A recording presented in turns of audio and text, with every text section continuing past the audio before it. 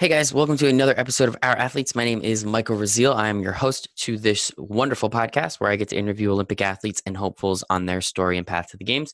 Today we have Olympian Shalea Kip. She is a steeplechaser. Yes, I don't know what a steeplechaser is either, and I learned all about it during this episode, so it was a lot of fun. Hope you guys enjoy it. Shalea is a super cool person, very relaxed. She has been doing this for a long time. She was on the track and field team, and went to the Olympics in 2012. She was an alternate in 2016 and is looking ahead to 2020. So we'll see how that goes. But Shalea is such a cool person. She has such a great story. She's very charismatic. She was easy to talk to. I hope you guys enjoy our conversation. She was a lot of fun. So thank you guys one more time, and I hope you have a wonderful episode. All right. And today, another special guest. I mean, we're all special guests at this point. We got Olympic athletes, right? It's pretty impressive. We have Shalea Kip. She is on the United States of America track and field. She was born in 1990, August, in Salt Lake City. So I guess actually I kind of want to talk to you about the Olympics that were there too. That's probably really interesting. Oh, yeah.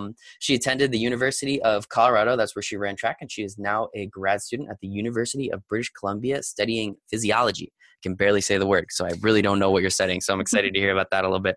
She won the NCAA outdoor steeplechase, the 3K, in 2012, and that same year actually qualified for the Olympics, which is pretty incredible at 21 years old doing all that in the same year. That's got to be, I mean, if that's not a high, I really don't know what is. In 2016, she placed third in the USA Indoor Track and Field Championships, indoor, yes, and was the alternate for the Team United States at the 2016 Rio Games. Shalea, thanks for joining us today.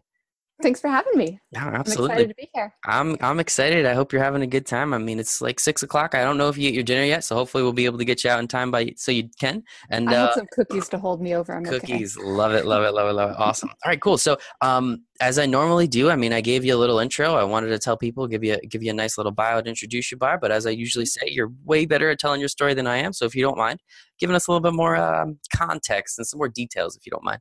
Yeah, sure. So I'm originally from Utah. I grew up in Salt Lake City and Park City. And then for college, I hopped over to the other side of the mountains and attended University of Colorado at Boulder. I fell in love with Boulder. The running there was great. Track program worked really great for me, and ended up staying there 8 years. And that was partially because I was having so much success there. In college, I became a 9-time All-American. That was pretty good. Much better than someone would have thought when I came out of high school. Like you said, I won an NCAA title my junior year. That same year, I went on to qualify for the Olympics. Made another world team after that in 2013. And yeah, it just kind of snowballed. And that's where my life in Boulder really transformed me into who I was and who I am.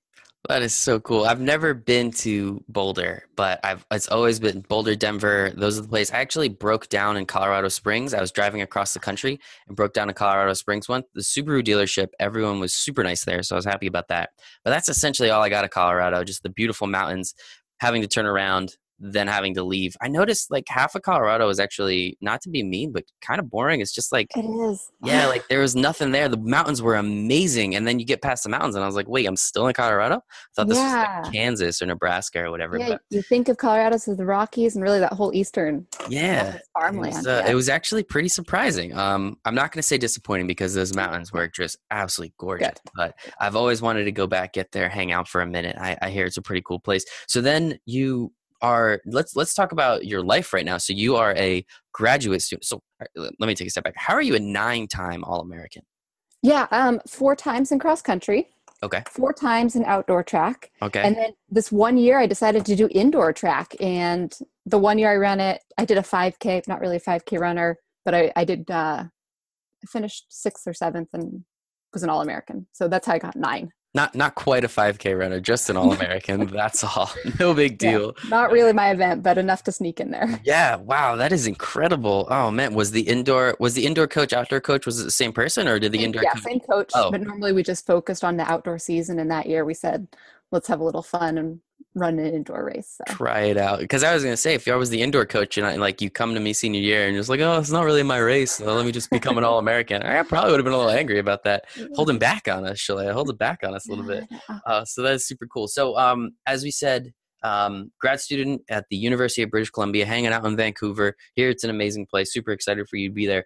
What is physiology, and what are you going to do with it, I guess? Sure. Yeah. So I'll start. After I finished my collegiate running, I also did my master's in integrative Oh, physiology at oh my Boulder. gosh. So you're going to become a Um, doctor. yeah, yeah. This will be my PhD Oh, anyway. man. Yeah. Oh, that's way cooler. Very impressive. Um, Awesome. yeah, but in Boulder, my primary interests were in running energetics and running biomechanics. I am a runner. I'm very interested in running. So that's what I studied. And now I'm kind of diverging away from that, and I'm going to study more of that cardiorespiratory side of the physiology, but still hopefully of exercising humans. Always Yes. interested in people. That makes sense. People are fun. I always like people too. I like talking to them, listening to them Yeah. talk. So, hey, look what I'm doing now. Oh, But that that is super cool. That is, I mean, that sounds super difficult, and I'm glad we have the smart people like you to do that. So you keep rocking and rolling, keep doing your thing. I didn't even realize. I'm sorry to shortchange you like that. I didn't realize you were about to be Dr. Shaleik. no worries, no I'm sorry. worries. How many more years or how many more It semesters? will be at least 4 years of schooling. Okay, So cool, cool, be a cool. week. Well, There's I'll, a while. so by Tokyo, you won't quite be a doctor. No, Where is it going to be in 2024? I'm not totally sure yet, but hopefully by then you'll be Dr. Kip and coming running for exactly. your fourth Olympics, and we'll love it. Very cool, very cool. So, steeplechase. You made it to the Olympics in the 3K steeplechase. I've seen Yes. it on TV. I know you guys use a track. I know you got to jump, and I know there's water. But can you explain to me what a steeplechase is, where it came from, and really why you chose steeplechase?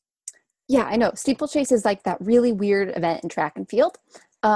To break it down, every lap there are 5 barriers. These are big wooden solid blocks. They don't fall down like normal hurdles. So if you hit one of these, you're down. Ugh. Um, and then just to make it even more interesting, one of these is followed by a 12-foot long pit of water. That pit of water is 2 feet deep right next to the barrier and then tapers up. So it's on a gradual slope. And athletes will actually step onto the barrier for that one and jump into the water. And normally that's kind of what everyone thinks of when they think of steeplechase, is that water feature. Yes, Um, 100%. No, where does this come from? I feel like this is, how long has it been in the games? Because I feel like it might be one of those really old ones that they're just like, yeah, this is a good idea. It's like 1815. Why not? Let's do it anyway. yeah, no, so it started out, it's an older event for the men, but they didn't open up to the women. Oh my gosh, is it 2004 was the first women's Olympic steeple? So it's Really? newer for the women. Okay. But the way I understand it is the steeplechase came about from people doing cross country races, and they would run from a church steeple to a church steeple. And as you're doing your cross country race, you're jumping over fences, and there's obstacles and there's water pits. Um, and then somehow they took that and put it onto the track, and that's where we get this modern day steeplechase. When you explain it like that, it completely makes sense, doesn't it? So that, It sounds like it makes sense, but really think about it, the event no, still doesn't make sense. it doesn't make sense at all. But again, I watched it. I was actually watching just like randomly through on the NCAA. I don't know what it was. I think it was in the beginning of July, maybe end of June. They just had the NCAA track, like championships or something outside. And I was just like, oh, cool. Let's turn this on. I don't know. Why not? And yeah, the steeplechase was That's on. And pretty cool. I was watching it and I was confused, but I couldn't turn away. It was so interesting. And I don't know. Very cool though. Very impressive. You won one year, so that's unbelievable. And that same year, so let's start there because you won the NCAA tournament first. What was that like? Did you have in your mind a legitimate shot? You went in knowing like, hey, there's a very, very good chance I'm going to win this, or was it kind of, hey, let's just see what happens? No, I definitely went in 2012. I was a junior, and I knew there was a pretty good shot at the title. It wasn't like a for sure thing. There were still several other good athletes. But also with the steeplechase, there are rounds. 5K doesn't have rounds, 10K doesn't have rounds, but the steeplechase, still very long event, very exhausting event. It has rounds. And I think it was after I made it through a prelim, going into the final, I thought I really do have a really good shot at this title. It still came down to the last 50 meter sprinting.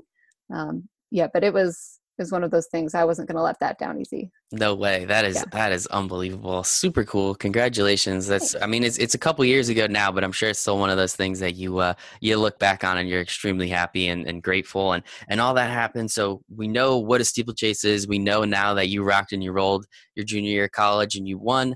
I'm sure you went out afterwards. You were of age, so you might as well enjoy yourself. And then a couple weeks later, a couple months later, when were the Olympic trials and how, give us a little timeline on when that happened and again, just, did you have a legitimate shot? What were your chances? I mean, being a college student, what were you still going into the Olympic trials? What was that like? When I think about it, I was a baby. I didn't know what was happening. I didn't know what was going on. I didn't really understand how even the selection worked.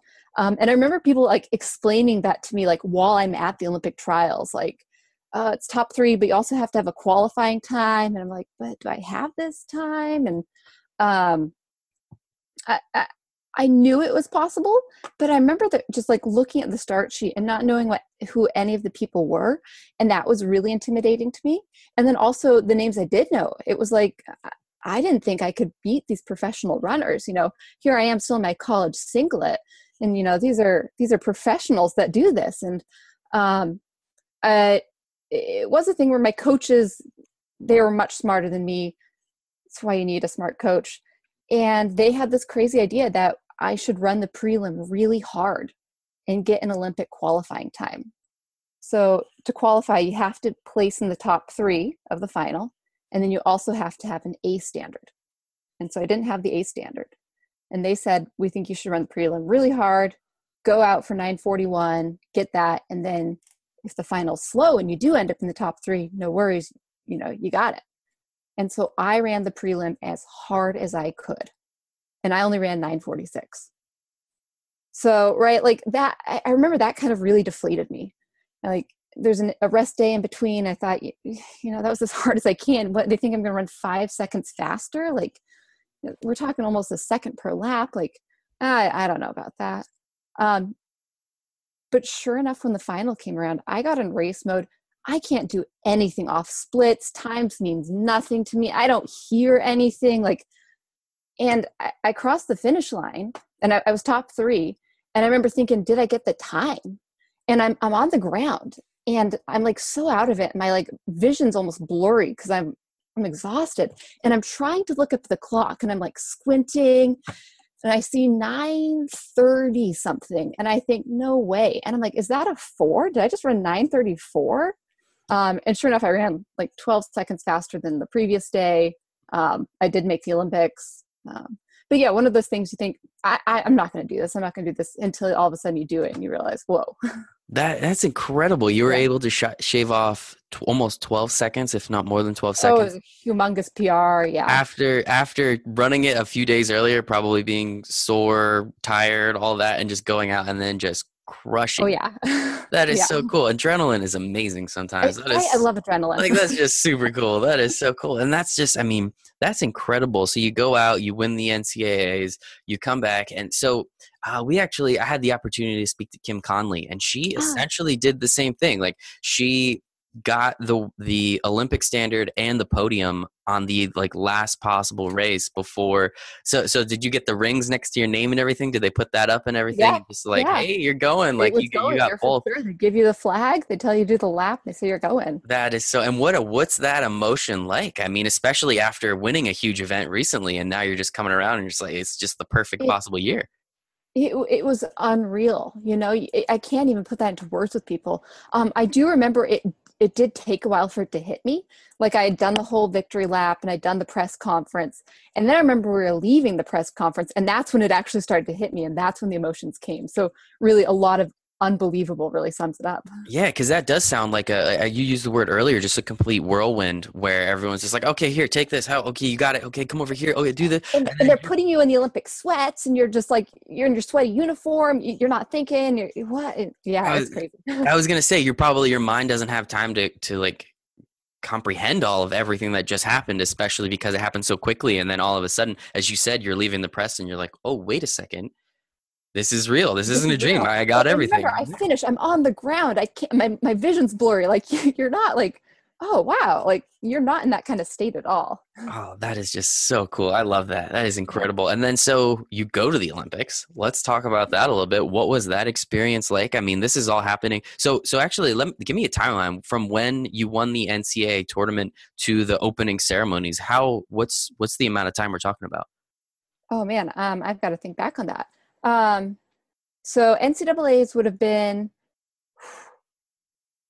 beginning beginning of June. Hmm. Yeah, it sounds right. Beginning of June. Um, the Olympic trials were June 29th. I remember that. Oh, Uh, yes, absolutely you do. and then we didn't race until the first week of August. So So there's like 3 weeks and then kind of a month from after the trials to the so game. so in 8 weeks you won the NCAAs, you had an unbelievable personal record, made the Olympic team, and then ran your first race in the Olympics in an 8 week span. Yes. At Yep. 21 years old. That's It was incredible. crazy. Like Yeah. that is absolutely incredible. And one question I forgot to ask, how how did you get a spot in the Olympic trial? Was it because you won the NCAA or was it for a certain time that you had at some point? How does that work? So it was a time. So they take the top 24 women. Um, you put in your best steeple time. They take the top 24 women. You're into the trials. And what was your time before that? What was your time to get into the trials? I can't remember actually now. Um, Well, it doesn't matter anymore, and that's the best it part. I'm does, just kind of and that's curious. probably why you forget those things. Yeah. I'm curious if it's like because I mean from one day to the next, so one day to 2 days later, you plus. I had run in the 940s before, so it's Okay. probably something like that. Like I knew I was going to the trials. Okay, Yeah. that's super cool. Very Yeah. impressive. And then the standard was nine. What was it? 9:30. Not anything Oh, under nine it four. was like 941 or something. Okay, and that was the Maybe. standard. You made Yeah. that. So now we're at the Olympics. This is 2012. So this is London, 2012. correct? Yep. Yep. So London. you're over in London. What And was that like? Like how? Or keep going. I'm sorry. oh, no, no, no. So the best part of all of this is I also have a Colorado teammate that qualifies, right? Oh my gosh. Most people know Emma Coburn. Yes. Yes. So Yes. I'm a junior at CU and she's a senior. Um, and so we're going together too, which is amazing. But mostly through all of this, she's like my big sister, right? She's been to a world championships. She kind of knows the whole deal. Taking you under her wing, kind of thing. She's totally taken me under her wing. Yeah, so we get there, and I do have like a training mate the whole time. We're sharing a room through the training camps in the village together.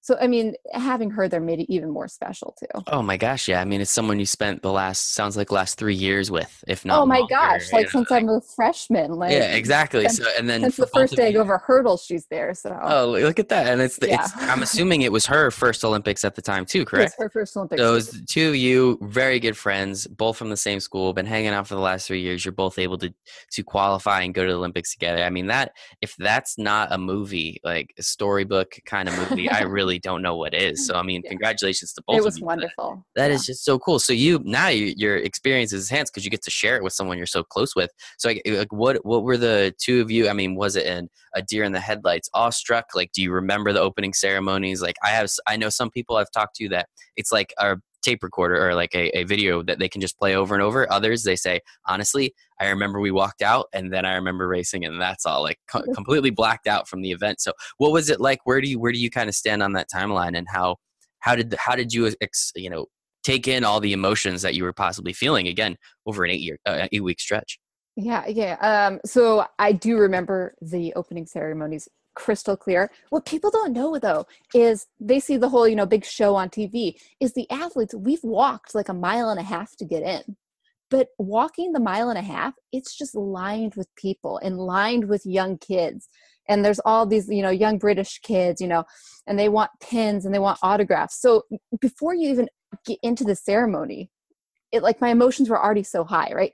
They're little kids, they say, they'd go athletics, meaning track, and they'd be like, yes, and they'd be like, yay, and then they're like, what event? And I would say steeplechase, and most of them didn't know, but they would say, I Yay! run the 800 or something. So my emotions are already really built up going in, and then you walk in and you're behind that U.S. flag, and everyone goes nuts.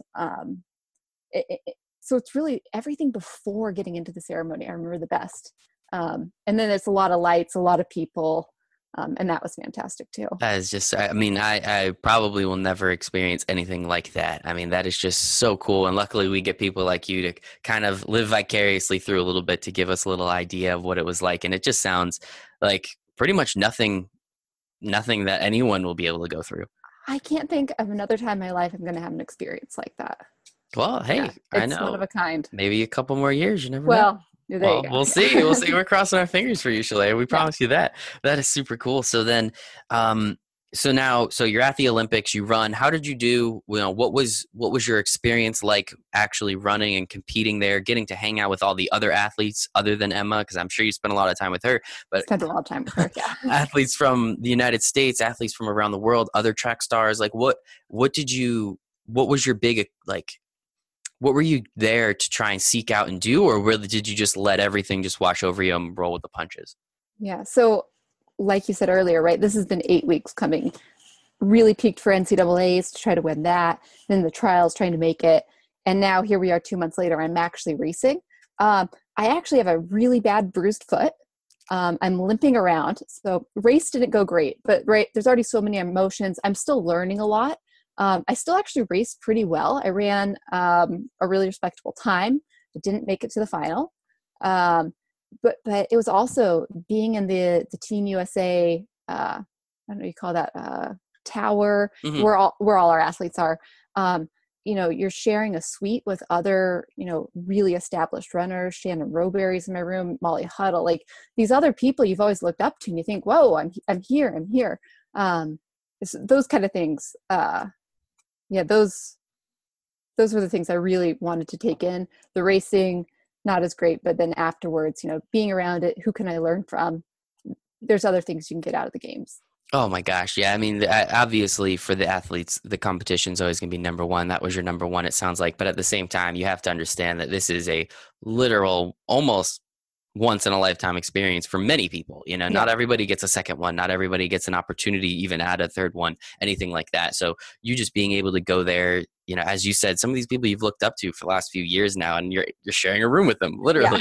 Hey, exactly. how's it going? I've You're only eating paid it. meals with them, Yeah. you're chit-chatting. It's That is just, I mean, really that's cool. so cool. So that's awesome that you got the opportunity to do that, hang out with them, speak with them, talk to them. Did you try and, I guess, mingle with some of the other sports as well, or some of the other countries, or were you just so enthralled and happy with, what you got from the United States track that you didn't even bother too much?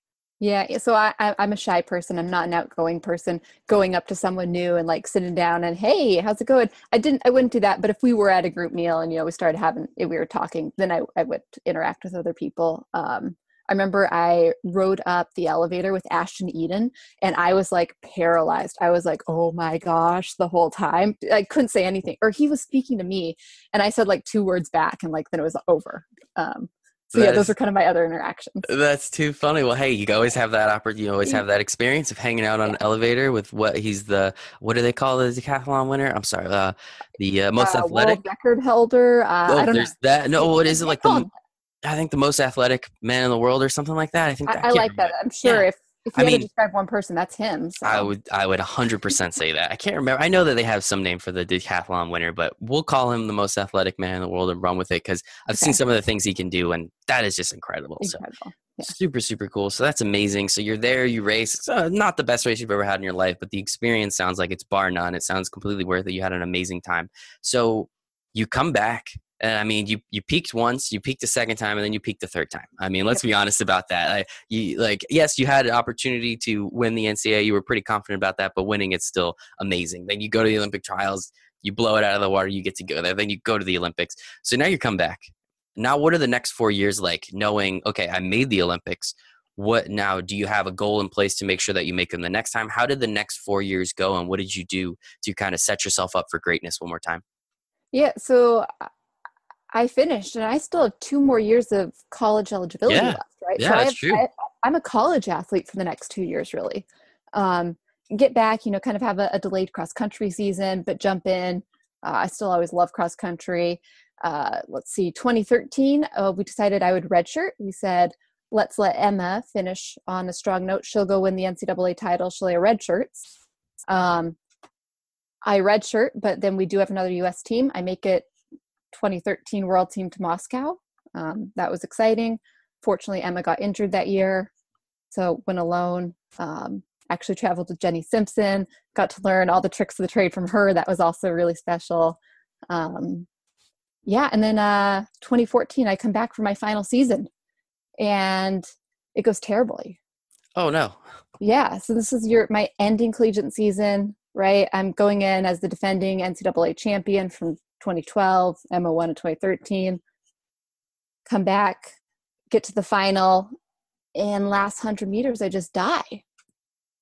And this is a race I think a lot of people just kind of skim over in my career, but this was actually the most painful race of my career. Right? I'm going in, I'm thinking I'm going to win it. You know, everyone has, their bets on me, and I end up fifth.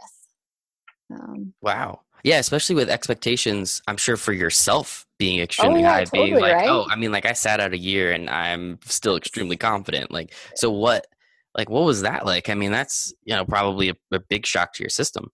It's a huge shock. And the worst part is you're fifth, you're still having to stand on the podium, right? All you want to do is get away from everyone, and you got to put on that face, and you got to realize other people have just had the greatest race of their life, and you need to stand there, and you got to realize that it takes you down a few pegs, and it humbles you. But that was the word I was going to use. I'm sure you were extremely humbled after that. Yeah, it brings you back to kind of like, all right, not invincible. Lots of great other athletes here. But that's usually one thing that I've found, especially with elite athletes like yourself, like when you are the best in the world at something and then you do get knocked down, usually you're the kind of people that then say, okay, I see where this is. And then you go harder and stronger and faster. So how much did that then motivate you moving forward? Yeah. So I'm coached by Coach Mark Wetmore at CU. And I remember afterwards, he said, how you handle failure determines how successful you'll be in this business. And I remember that really stood out to me. And I thought, all right, this is going to happen, but I'm going to come back from this. So I just had to realize at that time, this is part of it. This is part of being, a really good athlete. It's just unfortunate that was your final, right? Like final NCAA moment. Oh man, that is just unfortunate. But hey, it happened. We're over it. You got stronger from it. Here's the thing is you didn't even realize that happened to me. I've had other races since then, other great results. And that's what you kind of have to realize is it's going to be one little blip on your record. Other people forget it and they remember all your highlights instead. Absolutely. But I mean, I think it shows what you're made of when you bring that up to me. You could have easily been like, oh, and then this happened and then this, and you're like, no, this was the most devastating race of my career. And it was. And I say that because earlier you thought 2016 finishing fourth and not making another Olympic team was, and I did. That really wasn't. It was 2014 NCAA championship. Yep. I love it. I mean, I don't love that it happened to you, but I love like your honesty and your, getting intimate with us and really showing us, who you are and really giving us a good idea of kind of what you've been through. And I really, really appreciate that. So thank you. Thank you so much. That's pretty incredible. And obviously you were sorry, but then even as you said, you're over it, you're past it, and we've had more races, and you've done some pretty incredible things since. So okay, let's bring this up a little bit. We're down a little bit. Let's bring it back up. You were at Moscow. You unfortunately didn't do so hot this the last year of your NCAAs. What was 2015? What was that like? What did you do? Obviously, you're out of school now, but still with 2016 ahead. I'm assuming that was a pretty huge goal you were shooting towards. Yeah. So 2014, graduate from CU, but go into a master's program. So I'm still a student, but I'm no longer a collegiate student athlete. Okay. So are you allowed to hang out with the team and do everything with them still? Yeah, I still did stuff with the team, right. But you don't get the perks of being a student athlete. I did have a few different training times, but I would still see them a lot. So you still get that camaraderie and you're still able to like kind of work together. And I'm still under my same coaches. A lot of it's still the same for me. Cool. So you're not getting multiple voices saying, oh, no, you should do it this way. Oh, no, you should do it that way. So everything's still the same, essentially. You're just still in school, rocking and rolling. Now you're just going to be Master Shalea Kipp and you're just moving on up the line. So then what exactly was the rest of 2014, 2015? What was that like? What was the direction you were trying to move in to make sure that, again, as I said, 2016 was a very, very viable goal still? Yeah, and you're seeing me think because I'm like trying to Hmm. remember all these years now. Nobody else can see you think, but I can. Oh And yeah, believe me, that's right. guys, That's right. she's thinking. I promise you that. She is rolling through her Rolodexes right now. Yeah, yeah. So 2014, finish off the summer. There's no teams that year. Actually take a break, go home to Park City, hang out for a bit. And the thing is, everyone expects you to sign a contract, right? You've been on a US team, you've been on a US Olympic team, world team, and people are saying, who are you going to sign with? When are you turning pro? And there wasn't really anything for me right away. It was an off year. Companies weren't, ready to sign people. And so I went 10 months actually, just kind of on my own. And Kara Goucher had actually joined our group to start training with us. And she said, well, has your agent talked to Oiselle? And I knew what Oiselle was. So female, women's apparel. They don't do shoes, but they do, running. And I say, I don't know. And she says, well, you should talk to Oiselle and find out. And talk to Oiselle, have a great conversation with them, and end up doing all the contract negotiation myself. So I actually leave my agent, decide to, think I can do this myself. Yeah, clearly. And I signed with Oiselle. And so going into the 2015 year, I'm now in a Oiselle kit. Exciting time. Yeah. That is pretty cool. So you did you did your first deal, major deal at least, by yourself, kind of, leave your agent, obviously, if he's not going to be helping you as much as you'd hope. And if you got to do your stuff your own way, I'm sure whoever was your agent is a great guy or gal, but at we the were same just time, on different pages. exactly, it happens. We weren't compatible. Maybe we should have realized that earlier. Yes. Yeah, that person still does great stuff for other athletes, I'm but sure they do. didn't work for me. So, And hey, you're here now, and that's all that matters. So you get your first contract. Was that kind of, especially because you were off for so long, not really, I don't want to say not doing anything. Obviously, we know you were doing a lot, but did that kind of lift your spirits back up? What was that like, kind of getting that first major deal and just being like, oh, yeah, wait, I'm a professional runner now. Like, this is pretty cool. yeah, you really got to find what is a professional athlete. And, some people say it's your whole profession. That's, where your whole income comes from. And that's obviously not true for me. I'm doing this whole master's on the side, putting in hours elsewhere. But now really half my income is supplemented by running. I wouldn't say I treated myself any differently. I'd already been trying to live and train like a professional. So those kind of things weren't changing for me. But the way I was thinking of myself did. And kind of, this new, I don't know, I was in a new light kind of in a sense, and felt like I had to, perform at a new standard and stuff. And that it's a little more pressure on yourself. That was going to be my next question. Was the pressure of then having a sponsor where now they're paying attention to all your finishes, they're paying attention to all your races, oh, how she's doing. We need her to go to the finals. How was that kind of, did you feel that? Did you kind of like have eyes in the back of your head, like feel the people staring at you, or were they, I mean, I'm sure it's a great company. Did they kind of just be like, no, we just really love that you're doing what you're doing? Kind of how did the company treat you in that sense? I would say you definitely feel those extra eyes on you. But Oiselle, they're a fantastic company. They were more, do what you need to do. We know you just got here. There's going to be some hiccups. We understand that kind of stuff. I'd say they're one of the few companies that actually, they didn't have a mandatory amount of races I had to do. So a lot of companies will say you need to do, I don't know, 7 or 8 races in our uniform. They want their name out there. Mm-hmm. Oiselle didn't do that. Another thing that companies will do is they'll do reductions. So if you don't finish in the top 3 at a US trials or something, they'll take away some fraction of your contract, or you pay them back money. Oiselle did not do that. So there's a lot of great things about this company where I'd say, yeah, I know there's extra eyes on me, but they tried to really downplay that. That's phenomenal. That sounds really like a great company. That sounds like they're aligned with what you're trying to do, and they really understand you as a person, but you as an athlete. That's great, because you hear, I mean, reductions in contracts, that just sounds extremely backwards. If anything, it should be incentivized. Yeah, well, there's also the incentives, right? Oh, There'll I'm sure. probably be a bonus structure in the contracts as well. I'm sure, but still, that just sounds, oh man, that just sounds so backwards and super unfortunate. So hopefully, it sounds like you picked yeah, I mean, you picked the company, you reached out to them, right? Oh yeah. I'm no longer with them, but Oh, yes. okay, okay. Well, at the time, that was At pretty the time, it incredible, was and great. and Yeah, it worked out, and fantastic pairing. that is fantastic. So you have your first major sponsor. You're running your races. You're doing your thing. It's 2015. Next year, 2016 Olympic year. Tell me about that one. Yeah, so 2016, this is the big year. This is the Olympic year we're going into. And I start off and I have a fantastic indoor season, right? I finished third in the indoor 3K.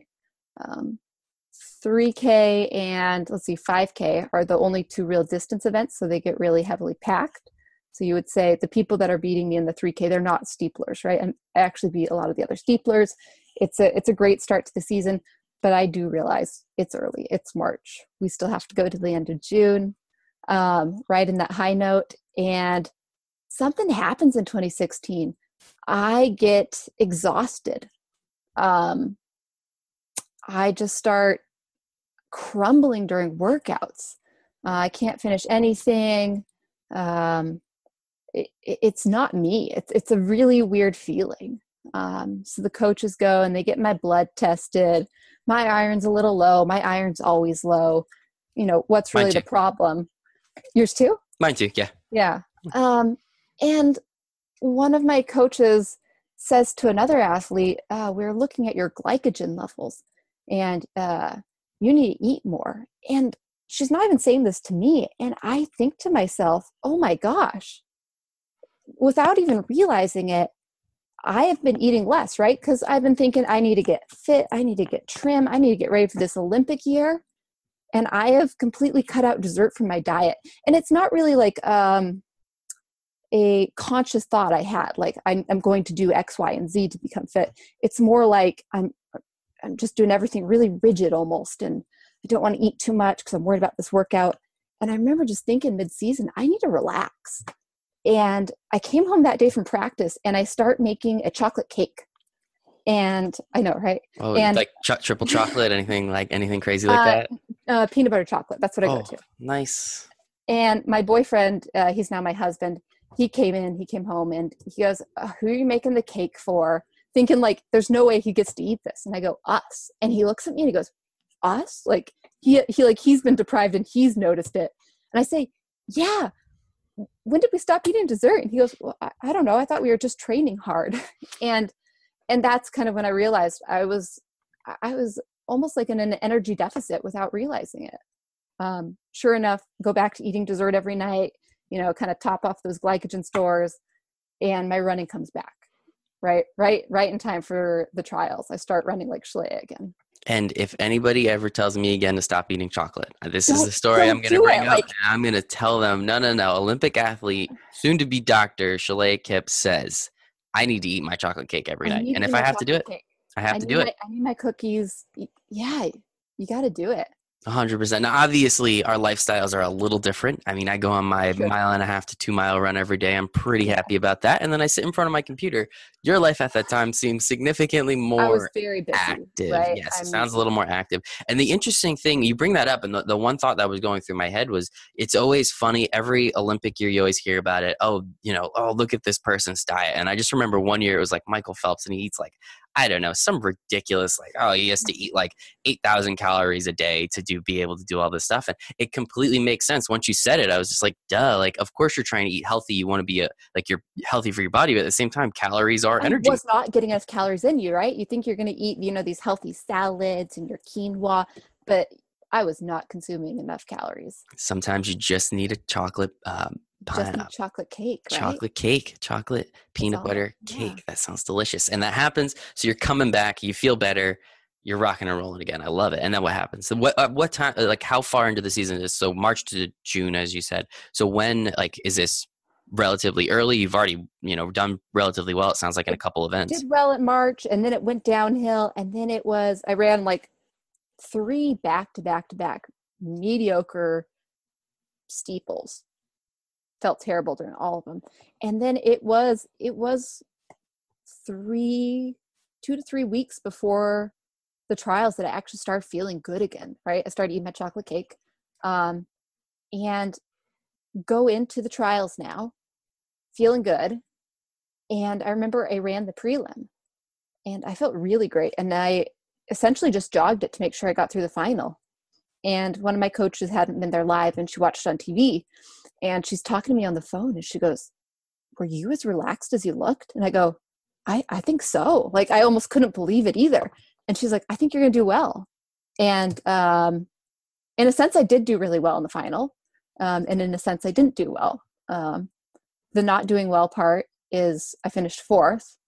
The doing well part is I ran 9:29, 9:28.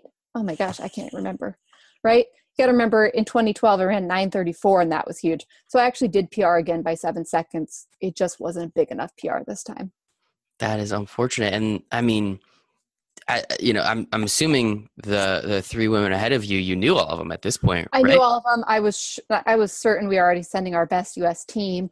But uh, you're always disappointed. But I thought, if there's three women that are going to beat me in the U.S., these are the three. They definitely deserve to go. Exactly. And if you did your literal best, I mean, you had your personal record. I mean, there's only so much you can do at that point. I mean, you should just be happy for yourself You that you got to learn to be happy in the sport, right? You exactly. got to be happy at some point. So Because that was the line. as much as, the more and more I talk to Olympic athletes like yourself, the more I realize, especially in the individual kind of sports, it's like if you do your best and you don't win, I mean, like it's like golf. It's you against yourself. Mhm. Like everyone else can either do well or not, and it doesn't matter. You have to do your best, and if you do your best and you place first, that's amazing. If you place last, it's still amazing. You did your best, and it's incredible. And Exactly. I mean, if you're one of the four best at something in the United States, I mean, I will absolutely commend you. That is amazing. Unfortunate, of course, but still absolutely amazing. Yep. Yeah, I All agree. right. And that's fantastic. So, thank you so much for that. Again, I really appreciate the emotion in your voice. I really appreciate the intimacy. You getting very honest with us. We don't really need to talk about that too much anymore. We got another race that we're worried about in a couple of years. So, what is Tokyo look like for you? Is this something? I'm assuming you're still training. You're not going to just stop training, right? So, I'm what is not it? going to stop. What does it look That's the like? Are short you answer. awesome? I love it. I love it. So what's it look like? Are you excited? Are you antsy? This is the third time around now going to the Olympic trial, or I'm assuming you'll make it to the Olympic trial. I can't see why you wouldn't. What's it like this third time around now? Yeah. So, right, big life transition. We started off a little out of chronological order here. I am in Vancouver now. I am starting my PhD. There are some new things for me here, right? I don't have my coaches here. I don't have, my training group that's familiar. It's really going to be figuring out how to make this all work. And right, so this was the year to move. It's an off year. There's no teams. I have some time to figure it out. I'm excited for the next year to see how I can do, how I can fit in. Will I be able to train solo? Do I need to find some groups out here? So I really don't know how it's going to work yet. All I know is I'm going to keep training and I'm going to keep trying. I was going to say something tells me there's no chance of you giving up. I'm sure you'll figure it Yeah. out at some point. I mean, that's just incredible. And then on top of it, let's also remember you're trying to get your PhD. So like with that, and especially again in a prestigious field like physiology, I said that right, correct? Yeah. Yeah. Okay, cool. Especially in a field like that, which I mean, again, I've looked at one of those textbooks before and got intimidated. So like with all that on top of it, I assume like I don't want to assume. What is your like main priority at this point? Obviously, you have to worry about classes, but at the same time, you're not going to let an opportunity like this go away. So how are you able to balance that? I mean, you have a husband now, you're in a new city, pretty incredible city from what I hear. So how are you balancing all these things to make sure that you're giving each of them the required amount of attention? Yeah, it's something I hope I've sort of developed over the last couple of years. I was able to do a master's, do a lot of research while training at this Hmm. elite level. So I do have some balancing act down, but part of it's still unknown for me how I'm going to do that here. Before it worked out really well. I worked with people that understood what I was doing, and it was really the people around me that made it possible. I had an advisor and I had a postdoc, and they both, understood when I couldn't attend a meeting because I had a workout that was going to go until noon. And so I know it's going to be different here. And I think that's partially why I want to try to do the training myself. In the past, I've let running kind of dictate my life. And this time I'm ready for research to kind of take that the front burner and I can move my workouts to the other portions around it instead of vice versa. And I think, hey, maybe you'll during the process you'll learn something new and maybe be able to apply that, huh? Maybe that's what I love about it. That's pretty cool. That's incredible. Yeah, I mean, I just think it's really you make an amazing point. I wish I picked up on it. You were going through your master's program the second time around. It's not like this is completely brand new to you, but at the same time, you had your coach, you had your former teammates, you had the facilities. Now it is just moving to a completely different literal country. It's just up north, but at the same time, it's Canada now, eh? So you're there, you're trying, you're doing everything you can. So it's definitely going to be a new experience, and from what I've heard, I'm very confident that you'll figure it out. It's just gonna be very interesting along the way, and I'm really really excited to kind of follow you on your journey and see all the mischief you get into running up there in Vancouver. Yeah, exactly. Very cool. Very cool. Well, hey, we're going to have our fingers crossed for you. I promise you that. So I know we're kind of butting up against the time. I just have a few more questions that I really do want to get into. We've obviously talked about you becoming a grad student. You're a scientist, which is incredible. We talked about that a little bit, but I mean, I still don't really understand exactly everything. No, I'm kidding. You're doing some amazing things. I love it. I think it's super impressive. So we've talked about that a little bit. We've talked about sponsorships a little bit. And I would like to dive a little bit deeper into that conversation for a couple minutes. You signed with this amazing company earlier on in your career. This was after the first go round of the Olympics. Now the second round. What is, especially in steeplechase, being such a unique, let's use sport? What are the usual sponsors? Are there like a set group of sponsors? Like, okay, usually females go to this, men you go to this, elite athletes of both genders go to this. Like, how does the sponsoring work in steeplechase? Because again, being such a unique sport that's not as televised or watched, I'm assuming. I assume then the dollar amounts and the sponsors are going to be less, correct? You're exactly correct. Steeplechase, kind of like the field events, they're not as sought after, right? You can do something extremely hard, but if it's not the televised event that people want to watch, the dollar signs aren't there for you. Heptathlon, they do incredible stuff. Not a lot of dollar signs. And so, you had an agent, obviously you spoke about that a little bit. That didn't work out. It is what it is. Do most steeplechasers have an agent, especially when they get to your level, or how exactly does that usually work? Yeah. That gets tricky. I'd say if you're a steeplechaser that can kind of double and do more than one event, if you can run the 15 well in the steeplechase, you probably definitely do. Or steeple in 5, you do. I'd say, yeah, most of, probably the top 5 Americans in the US currently would have an agent. But when you go and you talk to the shoe companies, it's really how marketable are you? And if that's a good thing, that can really help you out, but the steeplechase itself isn't going to be a huge selling point.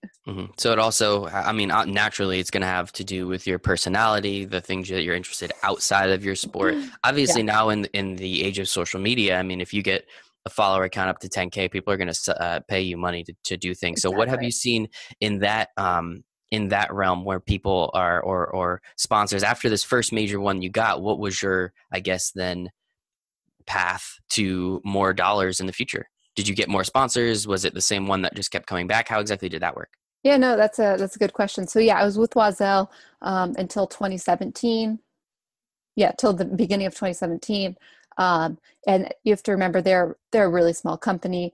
I already had a pretty good paycheck from them, but their budget they had to cut back. For reasons for their company. They lost a lot of good athletes that year, mostly because they no longer could fund it, not because they didn't want to. And so I started reaching out to other companies, doing this all on my own, remember. And it feels a lot like an interview process, right? You chat with companies, you have Skype talks with them. And I really learned out it's more political than you think, right? It's some agent saying, I'll give you these athletes, or I'll give you, this big dog if you can get these 3 little ones contracts. And doing it on your own after not making an Olympic year is nearly impossible. Yeah, I could only imagine. I mean, that's another full-time job. It sounds like trying to essentially you're a salesman for yourself. There's a lot of energy. Yeah, you're a salesman for yourself. You're reaching out to these companies. You're trying to do this. You're trying to negotiate on top of trying to become a doctor, getting your Yeah. master's, still trying to train. So that is pretty incredible. And obviously, again, one of the biggest reasons why I'm doing this is I think it's ridiculous that our athletes don't get paid nearly as much as they should. But again, that's something that hopefully we bring a little light to it and we figure it out. So do you have any current sponsors right I now? don't. No, No. zero sponsors. That is Zero super sponsors. oh Yeah. man, that is disappointing. And are you still in the process of reaching out and trying to obtain sponsors, or at this point you're just like, hey, I'm trying to become a doctor. Let's worry about that. So we just had the USA Track and Field Championships at the end of June. I was fourth again. Um, right, like wrong spot. And after that, I said, I'm ending my season here. I'm not going to actively seek sponsors. And so I have stopped looking for now. Maybe when we start up the next coming season, I will reach out to people again and see if there's any interest. But yeah, right now, shut that down. But I'm sure if someone came to you and said, hey, Shalea, you'd probably wouldn't say no. No. Yeah. Absolutely. Very cool. All right. Well, that's again, I just love hearing, what the opportunities like in different sports and obviously in different disciplines within, let's call it track and field. Like obviously you're running, but because it's such a unique, interesting event, and because as you said, if you're not getting televised, clearly the dollar signs aren't going to be there, which is disappointing. It's not like you're not putting in the same amount of work or more work than anybody else. It's just political and that's just the way it is sometimes, which is pretty disappointing. But again, hopefully we can change that in the future. So let's cross our fingers, see what happens. I hope so too. Yeah. Yeah, absolutely. Believe me, I'm going to try. I promise you that. So one other thing that I definitely want to talk about is, I checked out your website a little bit, and I saw something, the Runner's Kitchen. Tell me a little bit about that. As we were saying before, you really do like to eat, and as I said, there's an awesome Italian restaurant in Vancouver, and I hope you go check it out. I wrote it down. Fantastic. I'm gonna try and shoot you the exact name of it because I know I'm butchering it, so I'm not even gonna say it on air. But so tell us about the Runner's Kitchen. Where'd you come up with the idea? I saw that you've been putting up recipes, if I'm not mistaken. So tell us a little bit more about that and when that kind of came about. Yeah, I started it actually when I was a sophomore in college. I lived in a giant house. I lived in a giant house with 7 other girls, and our kitchen was a really fascinating place. And so I was kind of documenting what these 7 collegiate runners were eating, and then I moved out of the house actually, and the blog became more what I was eating. And I actually started putting more of these science beats into it. I was an undergrad science major. I was, really interested. I'm reading, the peer-reviewed literature. And so I'm kind of, manipulating my diet. I still post. I'll post maybe once every month. You'll normally find citations, recent articles I've read, things I'm interested in. Writing about the gut microbiome in the previous one, energy deficits in female athletes in the female triad. These are just kind of some of the things I'll hit on, but yeah, mostly it's food I eat. That's what I post. That is super cool. I think it's really interesting how it started kind of like as a journal to 7 collegiate athletes and just trying to, and then kind of obviously it's going to progress over time because you moved out, but what were some of the meals that 7 collegiate athletes, because and I'm sorry, I don't mean to take the spot, but I was speaking to someone and they were telling me that because McDonald's is such a huge sponsor, there's always a giant line at the Olympics for some reason where the athletes are just eating a ridiculous amount of McDonald's, which to me sounds completely backwards. But, as we were saying, you need your calories. So I guess you got to get them from somewhere. But so what was that like those first, I guess that first little while you had the blog rolling with that? Oh, okay. But you mentioned McDonald's. So I want to hit on that first. Let's do it. It's so true though. When I went into the Olympic Village, everything's so foreign, but McDonald's was the one thing you recognize. So I remember I actually went there every morning to get my oatmeal because I couldn't find like a normal oatmeal at the other stations. So yeah, I did go to McDonald's and even in London. Yeah, they kept, I went up to a guy and I said, hey, where can I find oatmeal? And, in his British accent, he's like, oatmeal, is that a kind of bread? I can't do a British accent. I'm like, no, you eat it with a spoon. And he's like hamburger buns. We have oats with hamburger buns. And I'm like, not a bread. It's not a bread. And I'm trying to do the motion for him. And he goes, porridge? And I go, yes, I'm looking for porridge. And he sent me to McDonald's in there. Oh my gosh. I asked for oatmeal and they understood what I was saying. But yeah. So yeah, the line at McDonald's. I think the reason it gets so long is it's a familiar place. Everyone's kind of seen it. And then after your race, all you want is McFlurry. So Oh, why not okay. go there? I didn't Yeah. even remember. I'm just thinking like Big Macs and double cheeseburgers. I didn't even think about a Right? McFlurry. So There you absolutely, go. that completely makes sense. Yeah. 100%. Of course, you're going to want a McFlurry. Totally. But back to your blog because I am Yeah. still interested in that. What was it like? I mean, obviously you started it with a really interesting concept. Obviously, it's Mhm. changed over time. So what? I mean, it's obviously something you're very interested in. I mean, it's the science that you study on what sounds like a daily basis. So how have you been able to just kind of keep it interesting for yourself, but also people that, follow along and watch actually what you're eating and why you're eating it? Yeah, so it was really fun at the beginning. 7 girls in one house. We'd all go to cross country practice. We'd all do the long run together. There's only 2 showers in this house. We would run out of hot water, but it was really fun. It made meal times fun. We're taking funny pictures together. It's everyone eating waffles. Who's putting what on their waffles? I'm going to cook something new with my roommate. I've never made it. It's kind of a way to learn. So it was really fun at the beginning doing it like that. And then when it was just me, it was kind of more of me just documenting what I was eating. And then me trying to have, scientific reasons for why should I actually eat this? So yeah, that's how it kind of evolved. That is really interesting. And do you have a log in there of when you started to eat your cake again? I do mention it in one of the posts. I don't know exactly when that day happened, but that is a very clear memory I have of going home and being like, I must make chocolate cake tonight, and I'm going to eat this chocolate cake. Oh, that's too fun. And then you had the whole science behind it on why you should. So I think that is just Yeah. phenomenal. So what is that website exactly? Yeah, it's therunnerskitchen.com/WordPress. You think I would even know? Okay.